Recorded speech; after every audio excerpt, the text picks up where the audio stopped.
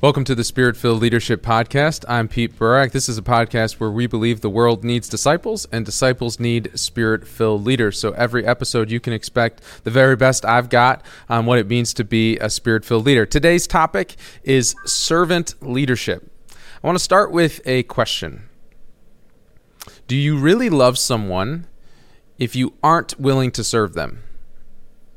Let me ask that question again. Do you really love someone if you aren't willing to serve them? Because I'd like to propose that one of the fundamental roles of a Spirit-filled leader, one of the fundamental understandings that Jesus reveals to us about what it means to be a leader, is to embrace, to celebrate, and to even delight in the opportunity to serve others. So here's the key line or the key concept for today. Leadership is a heavy burden if it's about you.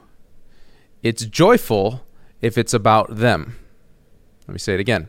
Leadership is a heavy burden if it's about you. It's a joyful burden if it's about them. The fact of the matter is, right, either way, leadership is a burden. There's no avoiding the reality that when the Lord calls you into leadership, even if it's just leadership of yourself or your family or a ministry or a company, anyone who's stepping forward into leadership understands that there's a burden that comes with it. But that burden is heavy and even constricting, and probably is going to burn you out if your leadership is about the best outcome for yourself. But it's a joyful burden, it's a life-giving burden, it's a refreshing burden if it's about the flourishing of the people you're leading. And this is the key concept, the difference between servant leadership and selfish leadership. Servant leadership and selfish leadership. Servant leaders say, how can I be a blessing and how can I help the people I'm leading thrive and become everything that the Lord has asked them to become? A selfish leader is more about what's in it for me. A selfish leader can masquerade as a servant leader, right? We've all seen this before, where a selfish leader, it seems to be doing the right things, seems to be saying the right things, seems to have the right empathy for the people, and maybe even occasionally does. And just to be fair, like all of us probably vacillate at times between selfish and servant. The idea is to become as much of a servant leader as possible, not drift too much into selfishness. I mean, we're human. There's going to be in us. The only purely perfect servant leader was Jesus. All of us have a little bit of both. But the question is, are you more of a prevailing servant leader or a prevailing selfish leader? And the difference is really important, because a servant leader, again, is asking the questions and leaning into what is best for the people I'm leading, what's the outcome and the vision that the Lord has called us to, and how do I lead and how do I love in such a way that leads to that outcome for these people? And we know that when we help other people thrive, we get better ourselves. There's a kickback, if you will. There's a benefit to helping other people maximize their talents and maximize their opportunities and maximize who the Lord wants them to be. When we do that, we are blessed as well. But if the goal is our own blessing, if the outcome that we're seeking is what's in it for me and how can I be best served in this position, and see the difference there. A true servant leader is saying, how can I serve others? A selfish leader is, how can they serve me? I'm going to say that again. A true servant leader serves others. A selfish leader is saying, how can they serve me? And what you can see there is it fundamentally changes the disposition of your heart as to whether or not you're trying to be a servant leader or you're allowing yourself to be a selfish leader. And the difference, ultimately, and we've talked about this a lot on this podcast because it's just so vitally important for anyone in leadership, is the difference between humility and pride. You actually can't be a servant leader if you're living in a constant or near constant state of pride. Because what is pride? One of the outcomes of pride is this undue fascination and concern about yourself. Pride leads to, how does this affect me? And then what pride erupts in is making decisions and reacting to situations based on my own personal preference, my own kind of how is this affecting me and how people see me and whether or not I've been successful or not, as opposed to humility saying, I know who I am before God. I'm comfortable in who I am before God because I'm growing. I recognize that everything I have is a gift from Him, including the leadership opportunity that's been put before me. So any circumstance, any relationship, any hardship, any success is put through the funnel of, thank you, Lord, for this. How are you asking me to grow from this? as opposed to the selfish, prideful leader is saying, this shouldn't be happening. I shouldn't have to deal with this. How come you're doing this? And it's always a blame game on somebody else. A servant leader is able to own the situation. A selfish leader is a victim to the situation. Ironically, a lot of selfish leaders seem to be more in power, but they're actually not, because they're held victim to, they're allowing themselves to be victims to the circumstance and the people that they're leading, believe it or not. Because a servant leader is saying, I'm confident in who I am. I'm humble before the Lord. And as opportunities and things come up, I'm going to take ownership for my part. And I'm going to lead others into taking ownership for their part.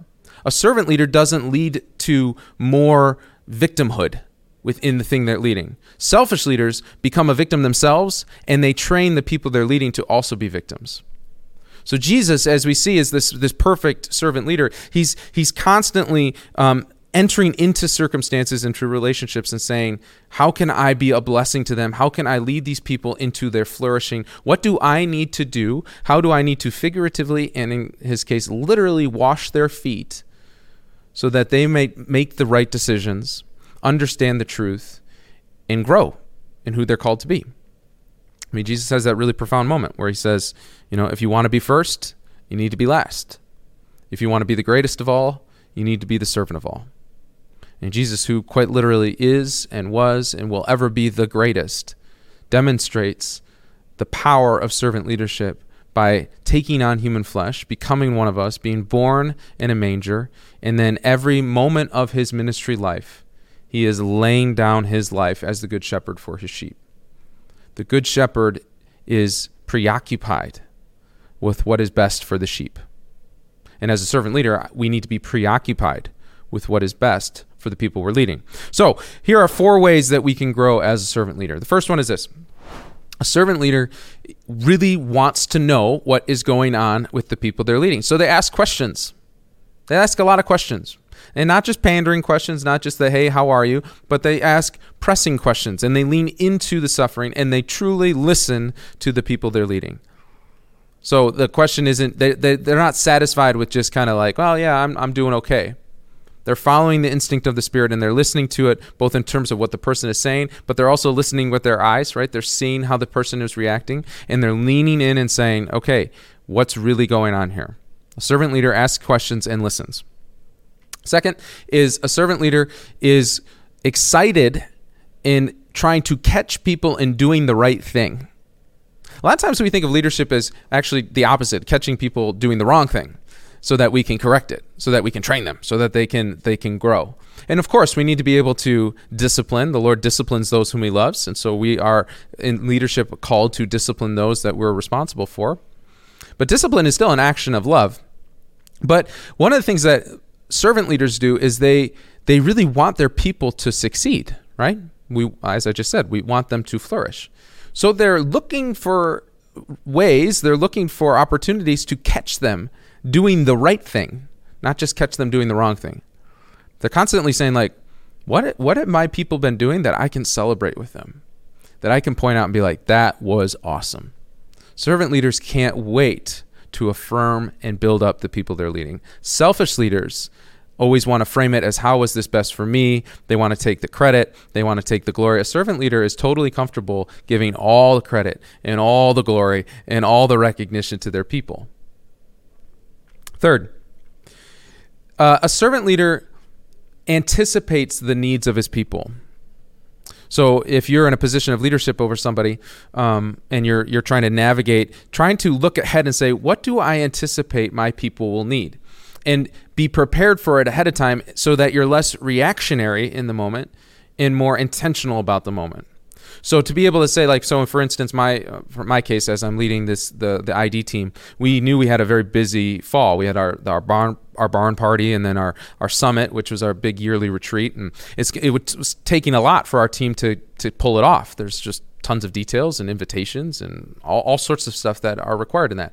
I was anticipating my team's needs, that during that time there was some coffee runs that were made, because my team likes coffee. And whether it was me or empowering somebody else on the team to do that, it's okay, we know we're going to need a little extra energy, right? But even more kind of maybe dramatically than that, is anticipating, that Monday after the summit, it's going to need to be a day off. They've worked hard all weekend. We're not going to have a team meeting, even though we normally do on Monday. We're going to cancel that team meeting, and we're going to say, just take care of yourself today. And I didn't have to wonder if I was going to make that decision. I didn't tell them because, you know what, I decided I wanted to surprise them. But I knew we were going to take Monday off for the last probably month. I had planned for that, which allows then for me as a leader to plan for what my Monday is going to look like, and it allows for them to kind of have this fun moment of like, oh, Pete's looking out for us. So a leader anticipates the needs of his people. And then finally, this one is not terribly practical, this last way that we are a servant leader, but there's just no substitute for loving your people, like truly loving them. And what does Jesus say about love? He says, there is no greater love than this, than to lay down one's life for a friend. So when you're leading people, maybe the question is not so much love can be kind of big and ambiguous, and it's kind of hard to wrap your arms around. So maybe the question is, how can you lay down your life for your people? What does it look like for you to put to death yourself for them? And maybe that's in a little extra, getting to an event a little early to set up chairs just because. Maybe that's a little bonus here, there, a little financial reward. Maybe it's a handwritten note that's going to take you an hour to write one for everyone on your team, which means you're probably not going to get to that stack of, that pile of emails that you have to get to. But a little death to self. It's going to be better for me and better for us in the long run if I can send these handwritten notes, even though I know that means after I put the kids down, I'm going to have to go back and fill out those emails. How can you lay down your life for the people you're leading? So the key concept today, are we going to be a servant leader or a selfish leader? Are we going to live out of humility and laying down our life for our people, or live out of pride and thinking about how is this for me? And the 4 ways that we can grow as a servant leader, at least for today: ask questions and listen, identify and celebrate when people get something right, anticipate people's needs, and love them. But love them through the lens of how can I lay down my life for them? If you love what you're hearing in this podcast, you can go to spiritfilledleadership.com. We have a 30-day intensive. It's called the Spirit-Filled Leaders Intensive Course. I got that right, Miguel. Sweet. Spirit-Filled Leaders Intensive Course. It's a rolling enrollment. You can join at any point. It's 30 days to help you grow as a Spirit-Filled leader. That's spiritfilledleaders.com. No, I got that wrong, Miguel. We got to get it right. spiritfilledleadership.com, where you can get more information. And as always with this podcast, it's going to grow if you like it and you share it and you let other people know about it. So please rate it, subscribe, and send it to others. Give us a little comment. It helps us know that what we're doing is on the right track. But once again, I'm Pete Burak. This is the Spirit-Filled Leadership Podcast. We'll see you next time. Come, take my hand.